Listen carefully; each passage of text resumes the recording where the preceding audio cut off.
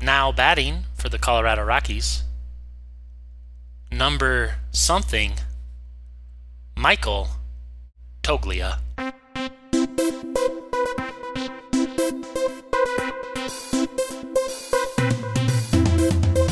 Well, a lot has gone down since our last time on the airwaves, on the frequency, as it has been these days with doing weeklies.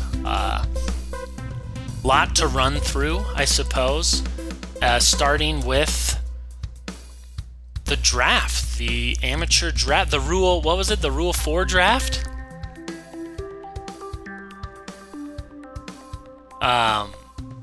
And that took place on Tuesday. No.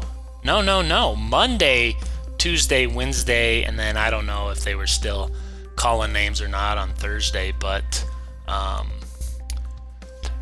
Rockies' last pick was pick number 1,209, so you tell me. I don't know. Seems like that takes a while to get to 1,300 picks, but yeah, round 40. Hey, did you hear this? I heard this on the radio, that they did not take a high school player until like the 30th round or somewhere around there. Ooh. First time Really? in team history, yes. That's deep. To me, that kind of, we were talking little Breedick last episode. If you missed it, go back and listen to it. It's not often that fans throw shade at the GM in, I guess, a mid-market, but we do here at the Rockaroo if you're a new listener. And speaking of, it's time to make the official announcement. The Rockaroo is on Spotify and Apple. iTunes. Yeah, I don't know if it's called iTunes or not anymore, but it's on Apple, it's on Spotify, along with a bevy of other places I've never even heard of. Slacker Jack. I can't even think of. There's so many. I can't even think of the other ones. But So, long story short, no reason to not listen to the Rockaroo any longer. Exactly. Your excuses are out. And if you are listening, if you found us through one of those, Spotify, Apple, big shout out to Anchor, who hooked us up, helped us get on Spotify and Apple and the others. Check out therockaroo.com. That's where we started. That's where we were birthed. Callback. Yep. And all last season 1 of the Rockaroo during the 2019 Colorado Rockies Major League Baseball season. We do have season 1 up on the Rockaroo if you want to see what it sounded like there in the episode or the podcast's infancy. But yeah, there's some other things on there as well. There's a new thing added to the appendix just today, so make sure you go ahead and check that stuff out. But yeah, now that that's all out of the way, back to the draft. So right. To me, not taking a high school player until the 30th round almost kind of signifies, like, as a GM, as Breedick, now this might be an overstatement, might not be, but I'm worried about my job. That's the message I kind of take from it. Maybe I'm reading too much into it. 30's pretty far into the draft, man.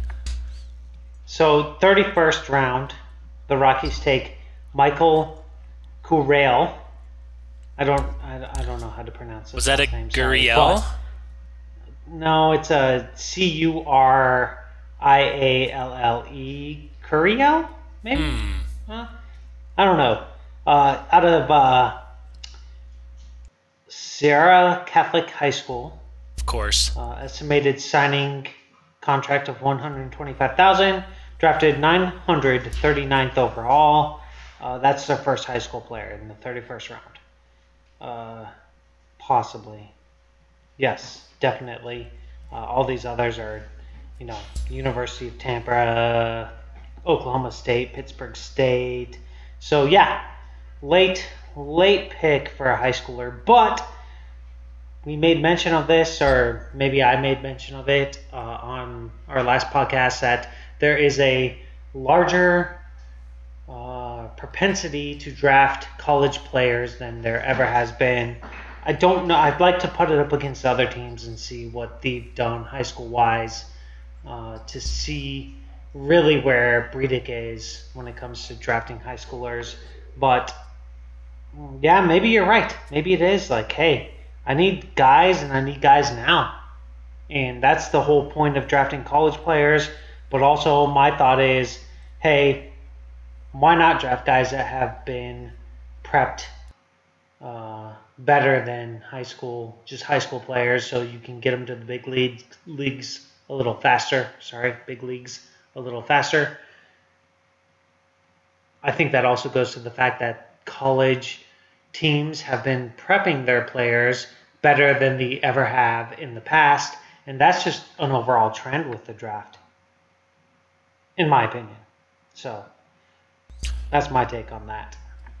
Right, and I think that a lot of college guys. I think it was like the first 10 or so were college players. I don't know. I'm kind of speaking off the side of my head on that one.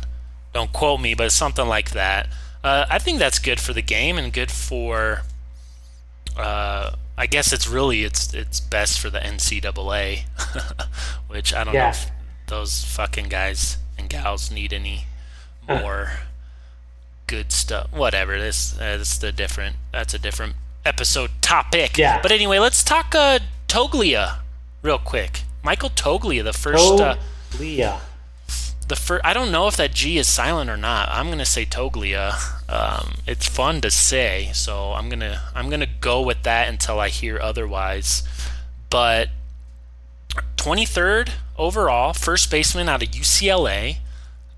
Rockies actually drafted him out of high school in in the 40 some rounds in 2016 as an outfielder. He declined and decided to go to UCLA, and then they picked him again here in 2019 as a first baseman. I guess he can also possibly play outfield, probably the corner outfield spots. I like that he's a switch hitter. We brought it up a while ago about when was the last time the Rockies had a switch hitter. It's like Dexter Fowler. So hopefully that a lot of times those guys will. Sometimes they'll stop being a switch hitter. I think Willeen Rosario was an example of that. But gotta love the switch hitter, the power switch hitter. And then, so what do you think? They go college first baseman, late first round. What are you thinking when they make that pick? So what I'm thinking is I like the pick. UCLA, first rated team in all of college baseball. Turns out they get beat by Michigan. Don't make it to the College World Series. But they're the number one team, and they're number one team for a reason. Toglia he's a big time power guy. Does strike out a lot. He does in college, which is a little concerning, but also matches what the MLB landscape is today. So I actually like the pick. I read a lot of, analysis on the pick, and it gets a lot of poor grade, mainly because of Rockies' needs. And a lot of people think, like, hey, it's the Colorado Rockies. They can't sign pitchers out of free agency. Why aren't you using your top level picks on free agents? But also to me, it's like, hey, last year they signed Daniel Murphy, a non-first baseman, to play first base. The year before they signed Ian Desmond, a non-first baseman, to play first base. And yeah, there's some corner infielders in the current prospect chain. But hey, I think they need that first baseman. And honestly, I was kind of excited to see the pick and to see the fact that, hey, we're not just going to go by what people think we should be doing out there. We're going to take the best player that we think's available, and in this situation, I really do think that this was the best player available. Big power, going to play very well in Coors Field and with the Rockies.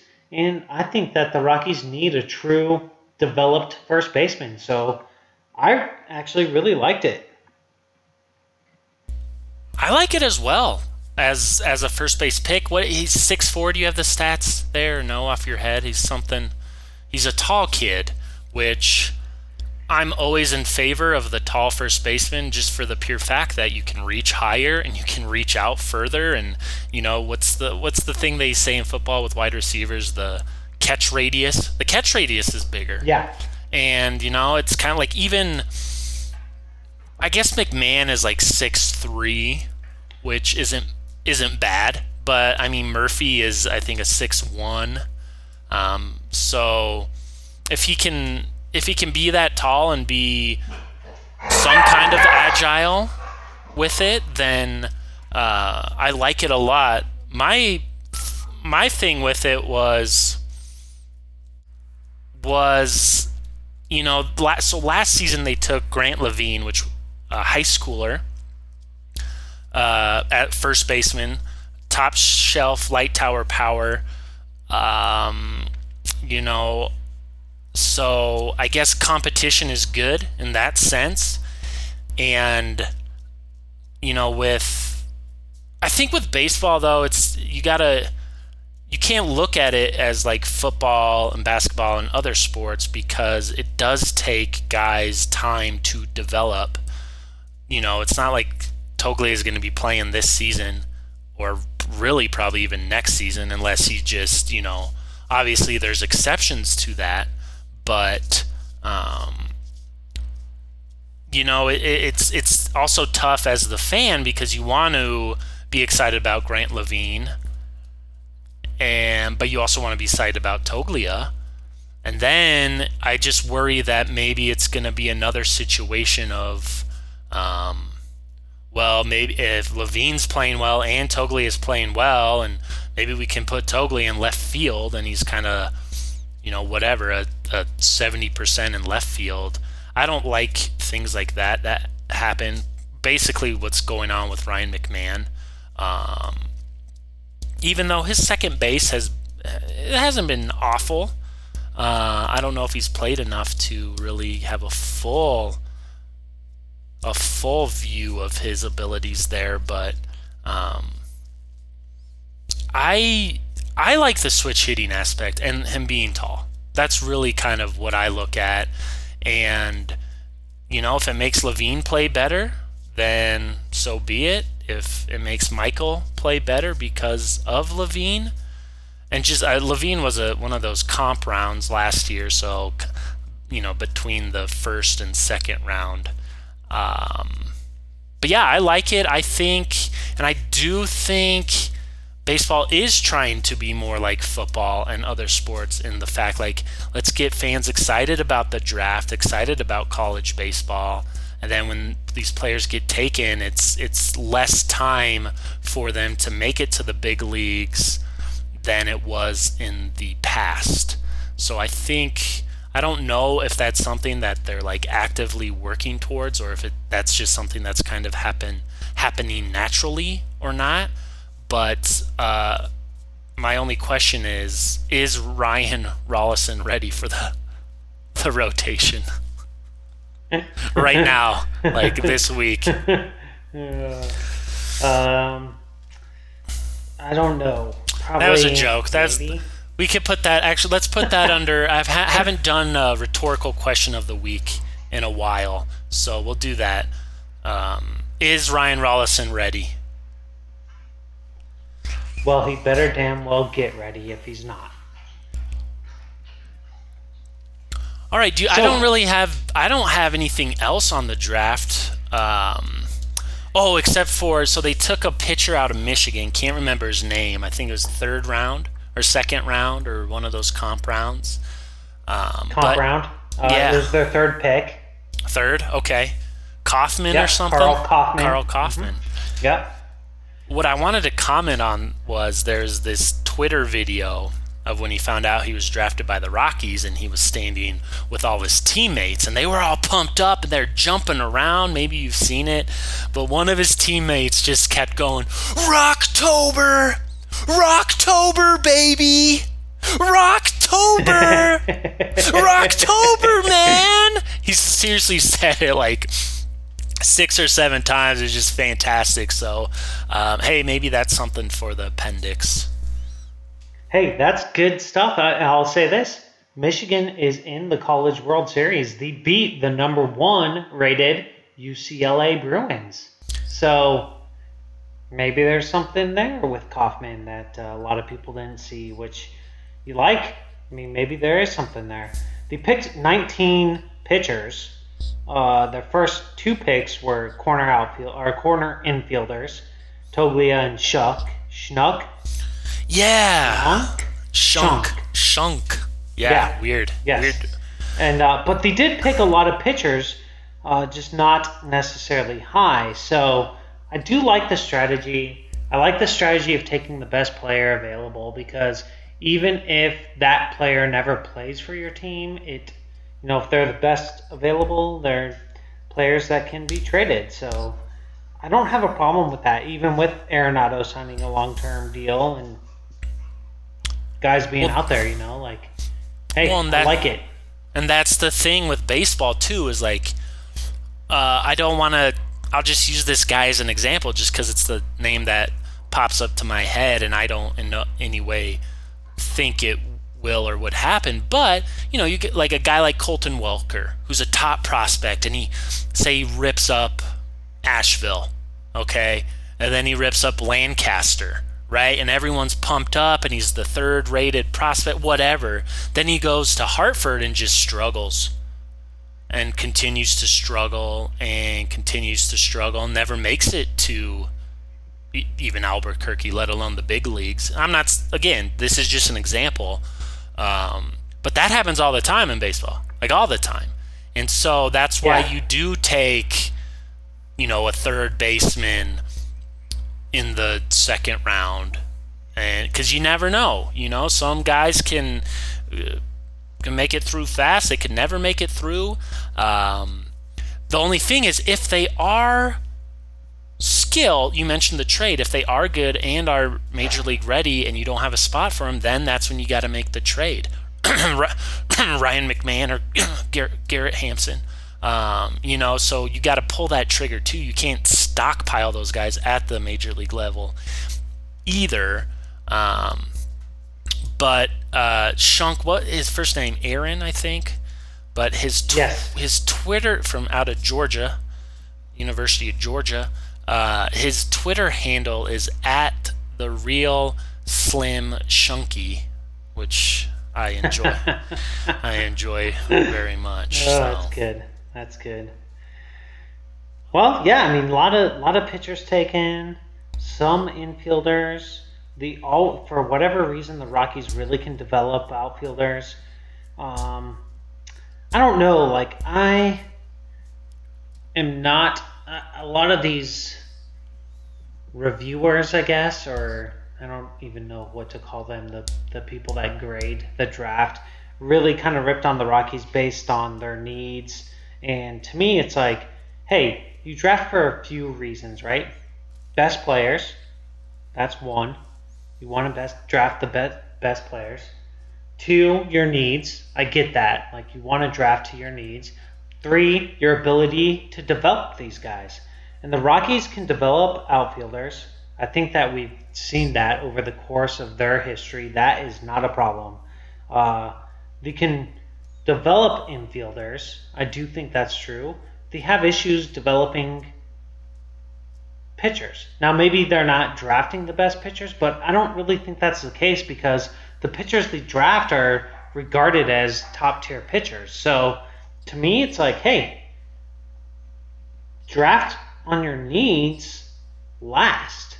Draft on what you can develop and best player first, right? Or best player and then what you can develop. Because if you develop a super sound guy at some other position and can trade him for even a minor league pitcher that's already developed, then you're in a win position. So I like what the Rockies did in their draft, to be totally honest.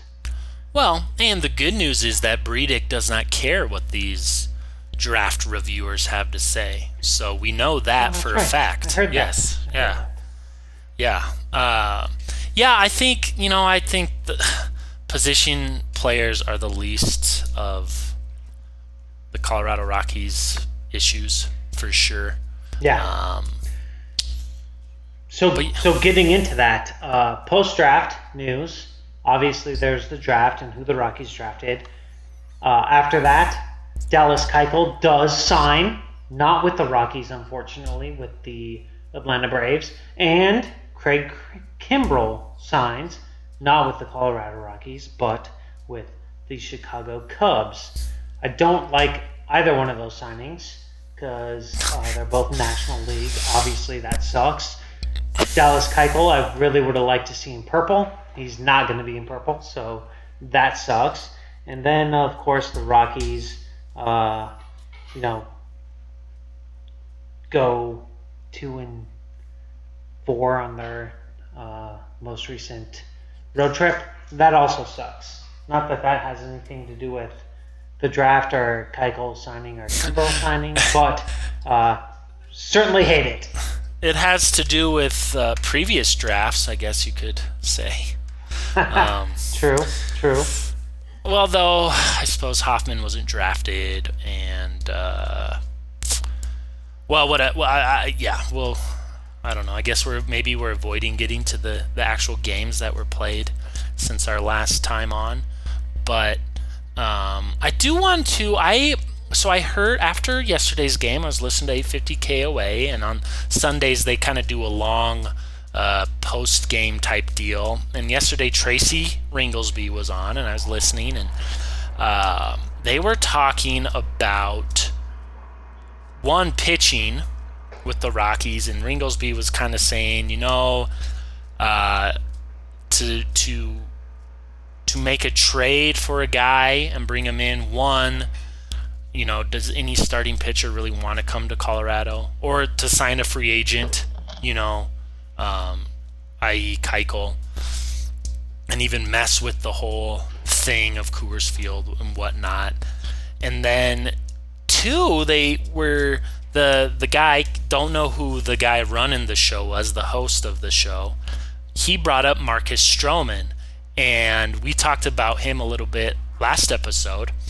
And Ringlesby immediately says, I wouldn't have that guy anywhere near my team. And I was thinking, what the fuck? Like, what is he talking about? And I don't know. I guess it's like a personality thing, which I don't know anything about Marcus Stroman. I did a little research today. There was some stuff, but it didn't seem anything like. Honestly, it seemed like maybe just he was mean to the media, And then of course, when you're mean to the media, then they come after you and drop some whatever they gotta say about it. But I don't know if you knew anything about personality issues with Stroman, or if you think his assessment of, I guess, both bullpen pitchers and starting pitchers wanting to come to Colorado as a free agent or a trade. They did talk about Mike Hampton, obviously, as like the poster child for, hey, maybe let's not go to Colorado. So, yeah, I don't know if you have any thoughts on that stuff or not. So my thoughts on it are, one, yeah, I would be a little nervous about Stroman, but not for anything specific other than just some of his stuff in the news outlets just kind of seem, like he's just kind of that guy, right? Like really in it for himself. But anyone that you bring to Colorado,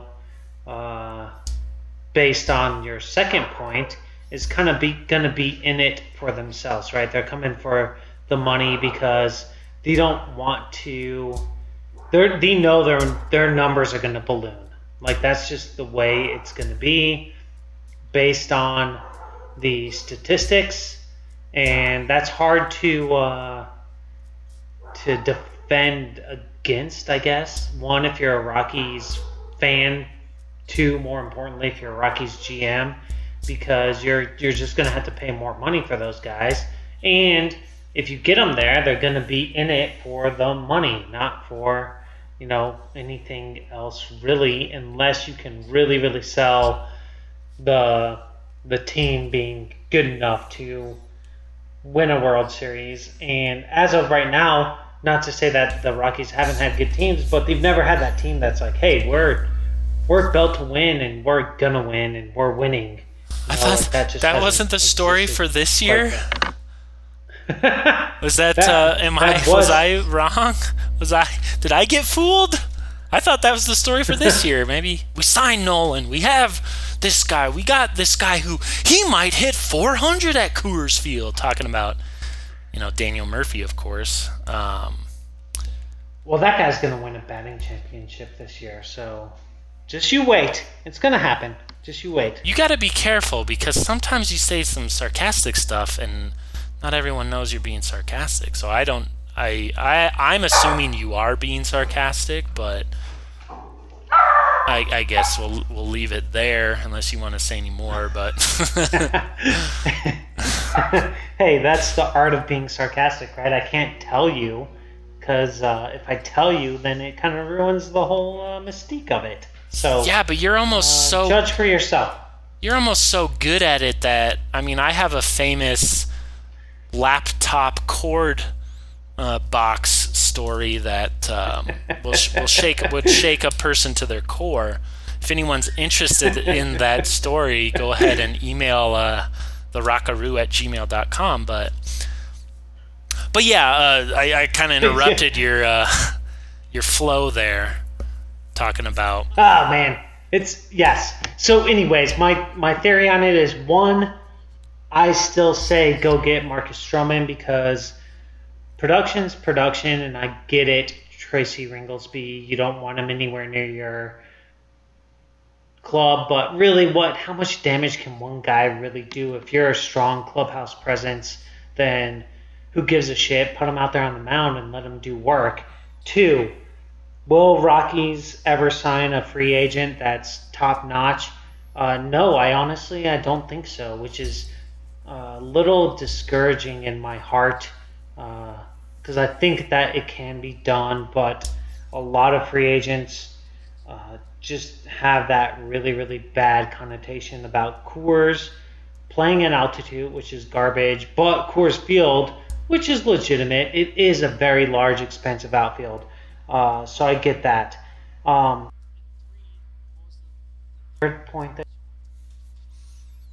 I don't know. Free agents. And three, pitchers are good pitchers for the Rockies are probably going to be developed at some point in AAA or whatever it may be. Like the Rockies are probably going to trade for them, like Marquez, or before they actually make the major league level, or they're going to draft them. And that's where our starting pitching is really going to come from. Relief pitchers will come pitch at Coors Field, because that's what relief pitchers do. They're in it for, hey, I got to get it while I can, and we can still, the Rockies can still sign some good relief pitchers, but I guess I kind of agree. Ultimately, I kind of agree with all the points that you brought up based on the interview with Tracy Ringlesby, other than the point that, hey, Stroman, I'm not going to have him anywhere near my team because, just like you said, media doesn't like him because he was a dick to him. And also, hey, I don't think it really matters. If you've got a strong culture, and you can bring anyone into that. You just can't bring your whole roster into that, right? But one guy's not going to hurt anything.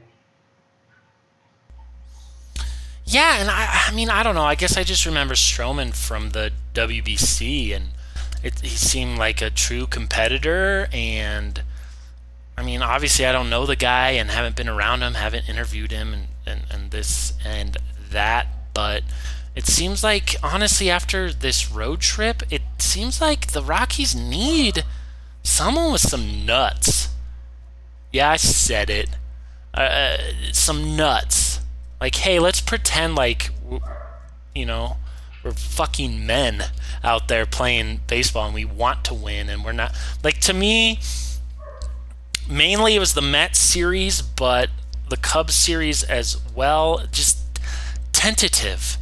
Very tentative is how I would describe it. I don't know if you got that feeling or not, but I guess that's a nice segue into the games, unless you did have more on the draft or not. I don't. But, they started out in Chicago with a win. That's not true. With a loss. Yeah. Should have been a win. I mean, they should all be wins. You lose a Marquez game, which I talked about that. You just can't, man, you can't lose Marquez games, but he did give up 8 runs, which is like, son of a bitch, Herman. And then, Blank gets called up. We'll get to that. We'll talk about the shit first. And they do get they avoid the sweep. So, yeah, what was going through your mind during those first 2 games at Wrigley? Okay, so the first game, one, obviously, hate losing to the Cubs. Fucking hate those guys. Hate it. Schwarber hitting the 460 whatever blank home run. Fuck that shit, man. Like, come on. After Hoffman struck him the fuck out, and it was just more frustrating umpiring. Okay, so again, when it comes to umpiring, both series, absolute trash. Mm-hmm. Both sides of the ball. We'll get to that when we come to the Mets series, teams? Obviously. Yes, both teams. Yes, sorry. Both the umpiring is just it's absolute garbage this year. I don't know what the shit. It's like they have some weird directive. Yeah, hey, let's frustrate the fuck out of our fans. It's like they're playing a trick because they can all see the strike zone, but let's call pitches that are half a foot off the plate. And because I assume I assume you're referencing specifically balls and strikes when you say the umpiring. Yes, it's been bad. Yes, yeah, and then I got to thinking, like, maybe it's always been that bad, but we just weren't, as a fan, we weren't really ever able to tell, like, hey, that ball isn't even close, sir. I don't know, but no, it's, no way, no. It's different, man. Like, you can feel it. It's different. Even from last year, in my opinion. Like, when I watch a game, I'm like, I have no fucking clue what the umpiring is going to be like this game. Yeah. And, like, how does a pitcher feel? Oh, or God. A batter, for that matter. Or a batter, yes. It's like tough you're for both up there of them. Blind. And then it's like, as a hitter and a pitcher, like, say a hitter, as the hitting coach or whatever, you get struck out on a pitch that's, inside, and it's like, well, hey, you did the right thing. Like, don't swing at that next time. Like, you can't live your season swinging at that pitch because it is inside and it's just one pitch that, I mean, talk about a mind fuck there. You're a baseball player at the top level, and you got to deal with not only 98-mile-an-hour pitches that are moving in on you. And, I also don't want to be too hammery on the home plate umpires, because, honestly, they might be the number one proponent for the automated strike zone, because it makes them look really bad. And who knows? Maybe they are. They're like, hey, let's make this happen. We're looking like assholes out here. So who knows? It's possible. Yeah, those could be discussions, behind closed doors. And that's also another issue. Like, we hear dick from umpires. Like, they're not allowed to be interviewed or whatever. And just fuck David Bodie. That's all I'm gonna say. So that was the next thing I was going to say, but going back to the, I guess the overall the Cubs series. One, fuck David Bodie, like you said. Like, what the fuck? That guy's, who is that guy? Two, Kyle Hendricks strikes out 10 Rockies. The Rockies continue to strike out like it's no fucking big deal. They're setting records. And I'm getting sick of that shit. And I know that that's kind of the way baseball's going right now. And yes, the Rockies are the number one team in runs scored and hitting doubles and all this other good offensive stuff. But, like, think of how fucking awesome they'd be if they didn't strike out as much as they do. Yeah. But Kyle Hendricks, that dude should not be striking out 10 guys. Yes, he's a good pitcher. Can't be striking out 10 times against him. I mean, Tapia, ouch, dude. 3 strikeouts. Story continues to strike out. He had 2. It's just not a good look for the Rockies overall. There's a lot of good situations. I think the Rockies could have made games out of the Cubs series that they didn't. And yes, the second game it was close. They came up short in the 9th, didn't get it done. Why? Because they struck out twice after they scored 1 run to bring it within 1 run, and you got men on base and you strike out twice and game over, and just not good. So then you get to the third game, and you make reference to it. Rockies bring up who? Peter Lambert. And what does he do? Pitching prospect. He has himself a debut. Beautiful stuff out there from Peter. God, he looked freaking great. In command, struck out 9 dudes, allowed 1 run, went 7 innings. Probably could have gone 8 or 9, to be totally honest, but I think they just were being cautious. But man, did he look good. And he stopped it. He stopped the bleeding. And Rockies scored 3 in that game. They only needed to score 2, which they did in the 4th. And that was a great game. Great game to watch. Really, really fun. Good to see a major league debut like that. He gets a hit in his very first at-bat. It was awesome. However, you still feel a little bad about how that whole series went down, because the first 2 games, they both felt like the Rockies could have gotten it done, and they just didn't. Then they move on to the Mets series. I don't know if you want anything else in the Cubs series, but Lambert looked good. He did. I just want to mention that was about it. I actually want to do a little housekeeping on myself. We were talking about who they would call up for a possible, next starter they would call up from AAA or wherever. Really, I think a couple episodes ago, and I was really tugging on Sam Howard's nuts. And it turns out he hasn't made a single start in Albuquerque this season, so he's coming out of the bullpen. And really, I know they say it all the time about this PCL league, like, oh, don't get hung up on the ERA numbers and this and that, and like none of the Rockies starters have good ERAs down there. They have some relievers with some solid stuff. But yeah, the starter, I mean, Lambert's ERA was, I think, a 5. But whatever, I like this kid for sure. I think they were kind of forced into calling him up probably sooner than they wanted to, I would imagine. But you know what? Whatever. If he can pitch, he can pitch. And he looks like he's 15 years old out there, which is just great. I like his very calm presence. I like that a lot about him. Good work, Peter. Yeah, there you have it. Cubs also, just as another note, Wrigley Field still looks old as fuck.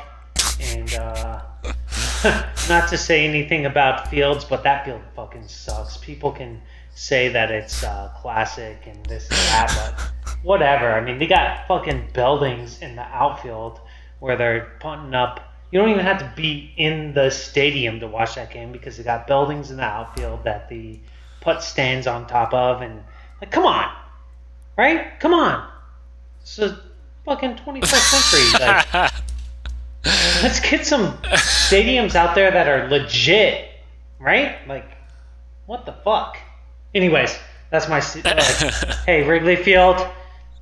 Good memories, right? In my opinion, but they just keep sinking money into renovations, which is bullshit to me. Like, hey, tear that piece of shit down and put up a real stadium, guys. Already? Come on, losers.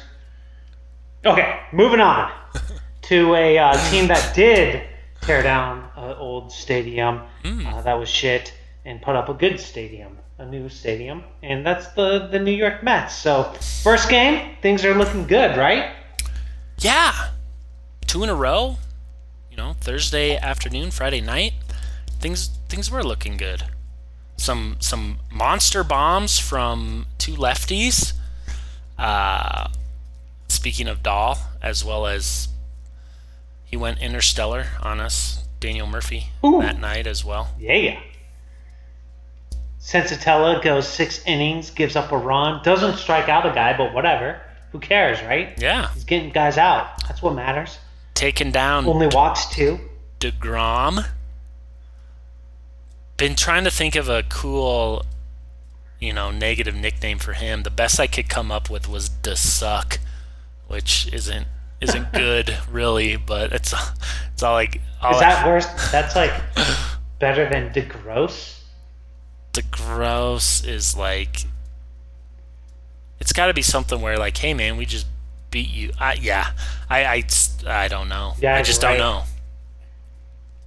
If any listener has a good, good something for that, tweet us up at the Rockaroo, send the email, rockaroo@gmail.com.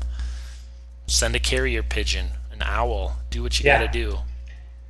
But that game proves on that David Dahl is actually quite a good hitter. Dude, right? he has planted his flag in that 3-hole, which is sounds a little sexual. It's not. I didn't intend it to be, but that's great that then, if you're one of those guys who just gets super beep about, the lefty righty combination, you go Blackman, Story, Dahl, Nolan, Murphy. It's cool, and I'm fine with Nolan hitting 4th with Story and Dahl on base, and put it in a gap or whatever, and let those guys run around. So I'm totally fine with it. I like it, in fact. Still would like though maybe just move everything down one with a true leadoff guy, but I don't know. Like if you're an opposing pitcher and it's like, man, I got to go face Blackman, Story, Dahl, then Nolan, Arenado. That's intimidating, I would think. It's brutal.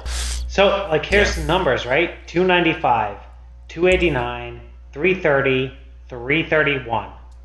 Those are batting averages for the top 4 guys in the Rockies lineup. Then, check this out. This is, I'll just say it, and I'm going to be profound about it, but this is fucking impressive.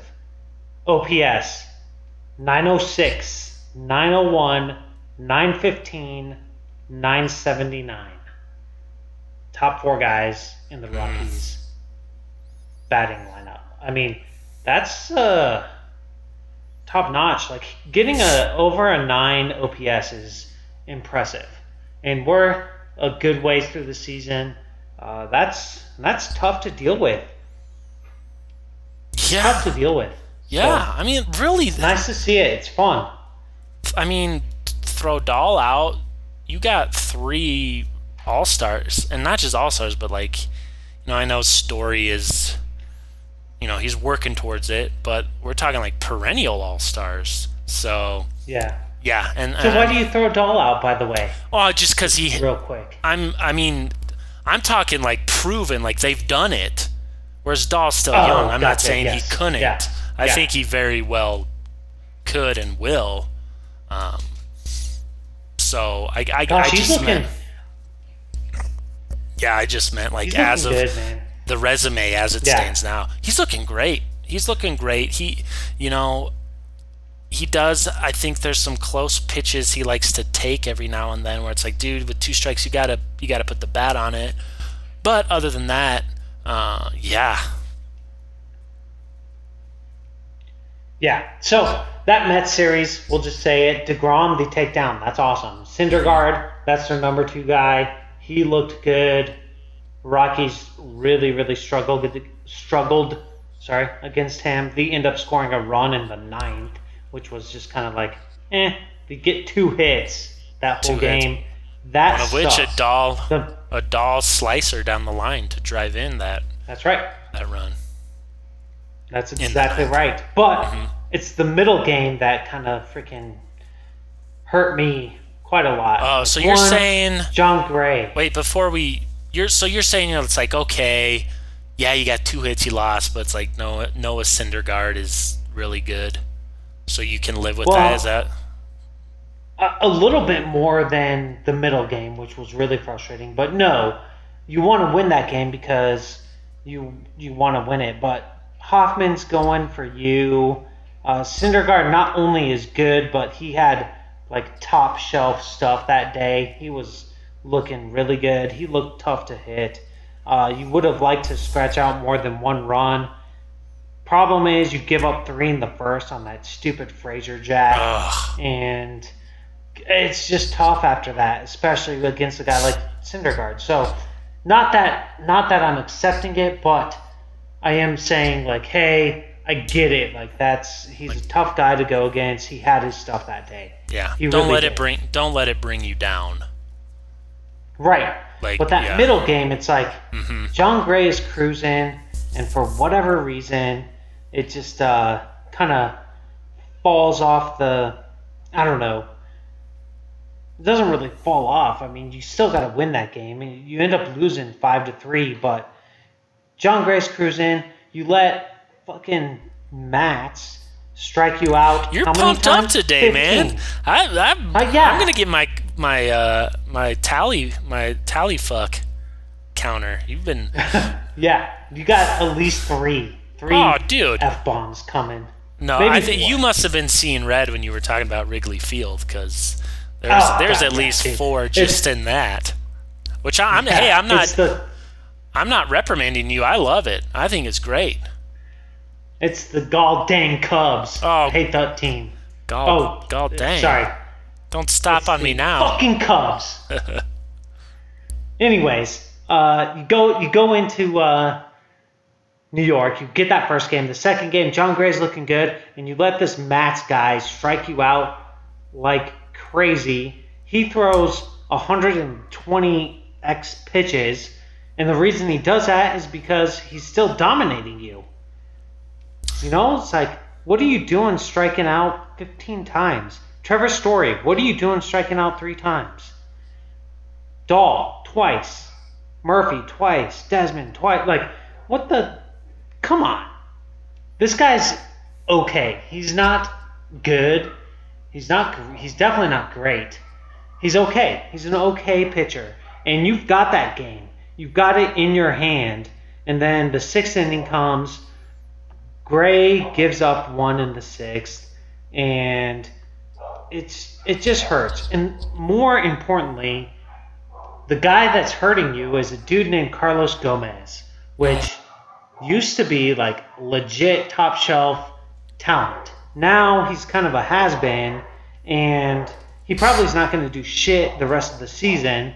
But for whatever reason, he beats you up in this game, and you lose 5-3. You cannot It's give up. Really frustrating. You cannot give up a home run to the fucking guy wearing number 91. And you say he's cannot. Has been. He's acting like he's got 65 fucking home runs, and I mean that's just an attitude thing. But he always played like that. Yeah, that's like, Gomez. He does that. Yeah, and he's like taking bows in the outfield after. It's like, dude, what? I don't. Yeah. You got to freaking smoke Matt. Let's just be honest. You got to smoke Matt. You can't let a dude pitch 120 pitches and not ever get to him. Here's another problem with that. On national television, too. Why can't they fucking show up? That's where I come to the nut thing, man. Come on, you fucking guys. You're embarrassing us as the fans. Like, I know you're upset as a player as well. I get it, but god damn it, come on. Right. That's exactly right. And, like, as hitters, like, Trevor Story had multiple situations where he could have really shown some legitimacy, and he didn't, and that sucked. And they were really actually talking him up quite a bit nationally, so that hurt. Really, you got Blackman. Story did get a hit, but he goes 1 for 5 with 3 strikeouts. Like, what? Come on. And the game overall, like, they really talked up Tony Walters, which was interesting, and he actually showed in that game nationally. But yeah, Mats ends up going the full, I guess, 6 innings, allows 2 runs. He actually allows 3 runs. One of them was unearned because of that, that bad throw, which was awesome to see, actually. But which is Rogers really pushing the envelope. I liked that a lot. He's on first. He decides to push that to go from first to third. Got a bad throw. Ends up scoring on a second bad throw. So that was fun to watch. I like to see a rookie kind of pushing that envelope. But ultimately, you take the lead, and then the very next inning, I guess it's not the next inning. That was the tie. So you tied the game up. And then in the 6th, the Mets come in and they end up scoring a run. That ends up being the only run they need to win. They end up scoring a run in the bottom of the 7th as well. But, man, just the whole thing. And Lugo comes in and just freaking dominates the Rockies for whatever reason. And then Diaz comes in, and it really looks like he got a shot there in the bottom of that inning. In the bottom of the 8th, I guess. Or the top of the 8th, sorry. And it just never comes to fruition, and you end up losing. And it's just that was a rough loss to watch. And then ultimately, the next thing that we'll talk about this game is the strike zone. So, what was your thought on the strike zone and what happened in this game there? Can we have a private conversation? I didn't. Yeah. That's going to have to be all you. I didn't have a chance to sit down and watch that thing live, unfortunately, so I don't know. But I'd love for you. Well, maybe I don't want to hear it, but I think you have to. So here's my next thing. Here, the strike zone in that game. Ooh. The Mets manager ends up getting tossed out of that game because oh shit, Rosario takes a strike 3 call with 2 men on, and it legitimately was probably 7 inches off the plate. John Gray struck him out with that pitch, and it was the last out of the inning. It looked pretty bad. Before that, though, a lot of calls were pretty shitty in that game. Both sides, so Mets and Rockies, were both getting really shitty calls. Later on, very next inning maybe, someone else strikes out. I can't remember who, but it's a legitimate strike in the bottom corner of the strike zone, and the Mets manager says something. Boom, he gets freaking tossed. Comes out, yells at the umpire for a while, but the entire night, the Mets were just bitching and whining like little girls about the strike zone. The Rockies had the same legitimate concern about the strike zone. They were getting called out all night on some really, really questionable calls as well. However, they weren't demonstrative about it. My real thing is, hey, have the Rockies just kind of got used to it? And I think all teams overall have been getting some real poor strike zones. But to me, it feels like the Rockies are just like, all right, this is what the strike zone is going to be this year. Suck it up and let's go. That was the feeling that I got. and that kind of transferred over to the next game as well. I don't know what your feelings are, but to me, I'd like to see a little more fire out of the Rockies, kind of like the Mets had during that game when it comes to the strike zone. Well, that goes back to the whole nut argument and the tentativeness. Yeah. Come on, guys. God damn it. Like, are you... Oh. And I think obviously it started with, on Friday night, Desmond gets plunked in the back. I don't know if it's intentional or not. Drew Goodman was really trying to tell us that it was. I don't know. It could have been. It could not have been. Murphy immediately jumped out of the, over the fence. And I guess the Murph is cool with violence, but homosexuality can't handle it. So good to know where he's at with his system of beliefs. But he was out there cursing it up, throw that fucking thing over the fucking strike zone. I don't like benches clearing when nothing really happens. Like, if something's going to happen, make it happen. Damn it. Like, yeah. I'm not saying, like, guys getting injured and, like, full-on brawls and stuff, but, geez, you look stupid. You're running out from the bullpen. Come on. But anyway, I think then, obviously, tensions were high the next game, and Murphy gets striking out, swinging. So, there's no... Now, maybe the strike zone could affects that because you have to swing at shit that you don't want to be swinging at. I do get that, but Desmond's up there striking out, swinging. Like, make him pay with your bats, and they didn't. And it sucks as a fan, especially on the East Coast, because there's just that natural thing there. It's similar to the Chicago thing too, or maybe that's just me. I don't know if you feel the same way or not, but. Show some fire. I think a lot of that is Bud Black as well. He's the chill guy. He's the cool guy. He's not gonna. It even goes back to we talked about it last season where he's sitting in the dugout yawning. In the Dodgers series, where like a important series, the umpire's in the way of your base runner. You don't even get off your ass. And it's like that stuff is like you can say, oh well, that's his style. It's like okay, but. I mean, I don't know if you know this, but the Texas Rangers have a better record right now today than the Colorado Rockies. So it's not like you're speaking with your record right now. I mean, it's okay. I suppose it's okay, but it's nothing to brag about. I'll say that. Right. Yeah. And what it comes down to is, hey, offensively. You look good in certain areas, but also you're striking out way too much. That's there. Starting pitching, that we know needs some work across the board. I mean, you really don't have that. You have Marquez, and that's kind of it when it comes to the this guy's definitely going to go deep and not allow more than 5 runs. Yeah. And even then, it's kind of like on the edge. And the bullpen, I guess, statistically looks okay, but I still stand by the point. We really haven't seen them get tested to the point they need to. It's like they're always kind of mopping up.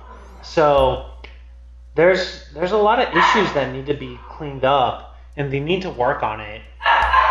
You like what Lambert did, for sure. Mm-hmm. Hopefully he can... Hopefully he can be that guy, but overall, there's a lot of work to be done, especially if you're that team that is behind the Rangers in the record. 'Cause the Rangers are garbage. I know. You like to hammer on the Rangers. That's why I brought it up. I saw that yesterday. I was like, man, alive. The Lambert thing.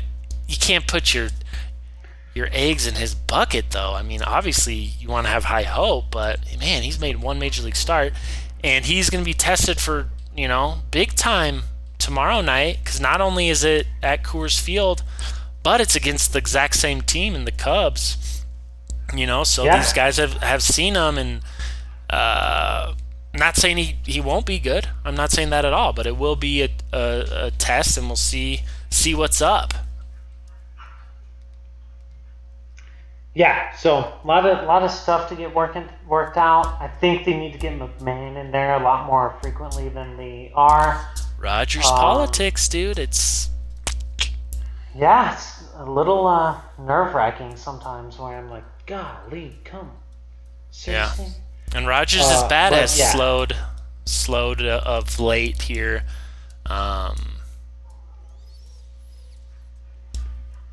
Yeah. Well, one thing I do want to make mention of, I guess, just because we talked about it a little bit at the start, but we talked about the Rockies draft picks in general. Overall, I'll say it's interesting to see the way the draft went. I mean, you got the second pick was, a high schooler, the fifth pick a high schooler, and so I was totally wrong. I said like the first 10 picks were college guys. Pretty sure that's what I said. I thought you said the first, and then the 12th pick a high schooler, the 13th. Oh, okay. And then the 16th and 18th. And that's it out of the first 20. So, you got 4, but it used to be like all top and loaded, right? So, Adley Rochman, or whatever his name is, that dude's going to be legit. Bobby Witt Jr., he's a high schooler. The Royals end up taking him. He's a shortstop. Whatever, his dad was a major leaguer. The dude looks like he's pretty legit. And that J.J. Bleday from Vanderbilt, that dude is a top tier guy. So it's interesting to see how college really is starting to build its its presence in the first, or just in general in the college draft. We got a lot of college guys taken in the top there. I guess in the top 10, it's primarily college guys. Big 12, if you're a Big 12 fan, I'm not saying that people are, but they had quite a few guys go in general. TCU had a pitcher go. Texas Tech had a third baseman go, Josh Young, to the Rangers. I'll bet we'll see that guy pretty quickly in the majors, which is interesting. But Baylor had a catcher go, and the Rockies actually they didn't draft a catcher until late. So in general, I'll just say this. It is a totally kind of a big turnaround when it comes to the draft. There's a lot of guys out there in college that are getting it done, and college baseball is still, to me, super freaking boring. I know the College World Series is going on right now. It's super exciting because only 8 teams get to go. There's a significant playoff system to get there, but I don't know. College baseball still seems really boring to me. It's a big change from college even to Double-A baseball, but it's interesting to see how these teams are going more for the right now than the hey, 5 years from now we're gonna have a guy. But you draft a dude out of college, you probably should feel pretty comfortable that in the next 3 years he's contributing to your major league team. So we'll see how it all goes. I think 3 years is probably the general kind of consensus with that. Your whole last little bit though, it was confusing because I thought it was going to be like, well, college baseball is really starting to be awesome, and then but you finish with it's still boring. But what I really wanted to say it's awesome, but you chickened out. It's still boring, but I chickened out. But the development level of these guys is still good. But to me, it's the same thing with college football. Like a lot of people really love it. I think college baseball probably is getting better, but to me, also college football is boring as hell. Well, what I'm hearing is that it's just my own personal thing. What I'm hearing is that these programs are starting to to dole out the money a little better for their recruits. Yeah. They're doing better sliding it under the table. NCAA is probably loosening up a little bit. Yeah. Hey, one big thing before we sign off here that I wanted to mention is today the Rockies bring up our man Deal. Yes, I saw that. Yes. Yeah. He was in the deal for Tauchman. And by the way, so you don't want to hear this, but DJ LeMayeu's hitting like 323 or something. Which isn't like 348, but hey, I did want to mention though about, for those maybe kind of casual baseball fans, I guess, that love the Rockaroo here. You also got to remember that going from college to professional baseball, you're going from the aluminum bat to the wood bat, and that's a big deal that I know scouts and guys talk about, but right, a bat's a bat, but I think it's like a confidence thing as well. And I know a lot of guys play in different leagues that, they do play with wooden bats, but it's a thing. It's definitely a thing. Yeah, for sure. All right. Well, what else you got? Anything else before we let me check start moving to the next segment? Yeah, so I mentioned I hope the next segment is the preview because we're ticking off the time here. Mm-hmm. But just real quick, I'm a couple episodes ago, I mentioned going to the Rockies game, and I pretty much only saw Blackman and Arenado jerseys on fans' backs, but I did see a lot of Carlos Gonzalez jerseys as well. And then in last episode, I was talking about one of the Blue Jays games, and I was talking about Saturday's game and how Senzatello was pitching awesome. But freaking John Gray pitched on Saturday. And I'm like, man, I'm sounding like a freaking idiot who went to Yale. So I don't know if you ever hear me say some stupid shit like that. Please correct me. I'd rather you correct me than sound stupid forever. Because now that, if someone listened to that episode only and not this one, it's like, man, it's not good for me. So I like being corrected. Most definitely. Gotcha. Okay. Oh, and one more quick thing. Yes. I went back. I had to hear it for myself about Trevor Story not playing last Sunday. About the old scheduled day off, which still is bullshit because he had the day off on Monday and that was scheduled day off. You're telling me you got 2 scheduled day off in a week? I said out loud when I heard that, and Houston, of course, is up. Hey, Trevor's fine. Just want to remind you, Trevor's fine. Okay, it's just a scheduled day off, and he might even pinch hit today. Don't sell me bullshit and tell me it's gold. How fucking stupid do they think we are? I don't. So I wanted to blow but you that did off confirm a it little then. bit. I did, yeah. I you heard her it, fucking yes. say it. I didn't because I even asked Phantom that day too. I was like, have you heard anything about why Story isn't playing? And I asked you, and then we talked about it on the episode, and I still didn't believe it. Yeah. Hey, by the way, you did make mention of this, and we didn't talk about it at all during this podcast, but we did kind of, I think, before our last podcast, I don't think it made the actual cut, but Carlos Gonzalez is playing for the Cubs. It did not make the cut. And he did do some damage against the Rocks on that first game. Hit that double. The outfield looked like shit in that. Actually, the whole Cubs series, it was like, do we have an outfield out there? That goes but Desmond got fooled on a really, really bad Carlos Gonzalez double. He did some damage against the Rockies. Tapia looked bad in the outfield. It was not a good experience for tentative. They looked tentative. That ball that dropped off Hendrick's bat. Ramil, you got three. Ramil, Ian, and Story were all converging, and then Tapia pulled up. he probably could have at least made an effort. And it's like, dude, you can make that effort because if you don't catch it, one, it's just a blooper. It's going to just stick there. And two, you got 2 other teammates around you. Lay out for that fucking thing. That was a big moment of the game. Stu Cole, you better be getting on that motherfucker for that. Buy him a crab dinner if you must, and talk to him about it.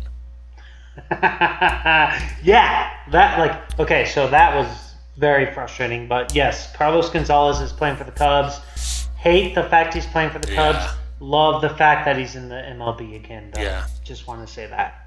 I do hate the Cubs, but not so much that I will cheer against Cargo, because love that dude. Yeah. Anyways, moving on. It's time. It's preview time. You ready for it? Yeah, hell yeah. Back home. Here we go. Back home. In come the Cubs. It's time for some motherfucking redemption, bitches. And that's going to happen. Marquez v. Darvish, Game 1. It's tonight, June 10th. It's happening. Look for some redemption. Marquez is going to show him what's up. Rockies are going to hit the shit out of Darvish, and things are going to get back on track. Right after that, Quintana again, and you made mention of it. Lambert, second go at the Cubs, second go in Major League Baseball in general. Hopefully he keeps it up. That 1.29 ERA. Let's see it drop. Is that possible? Yeah, I think it is, and he's going to do it. Right after that, some dude named Cole Hamels. Don't know him.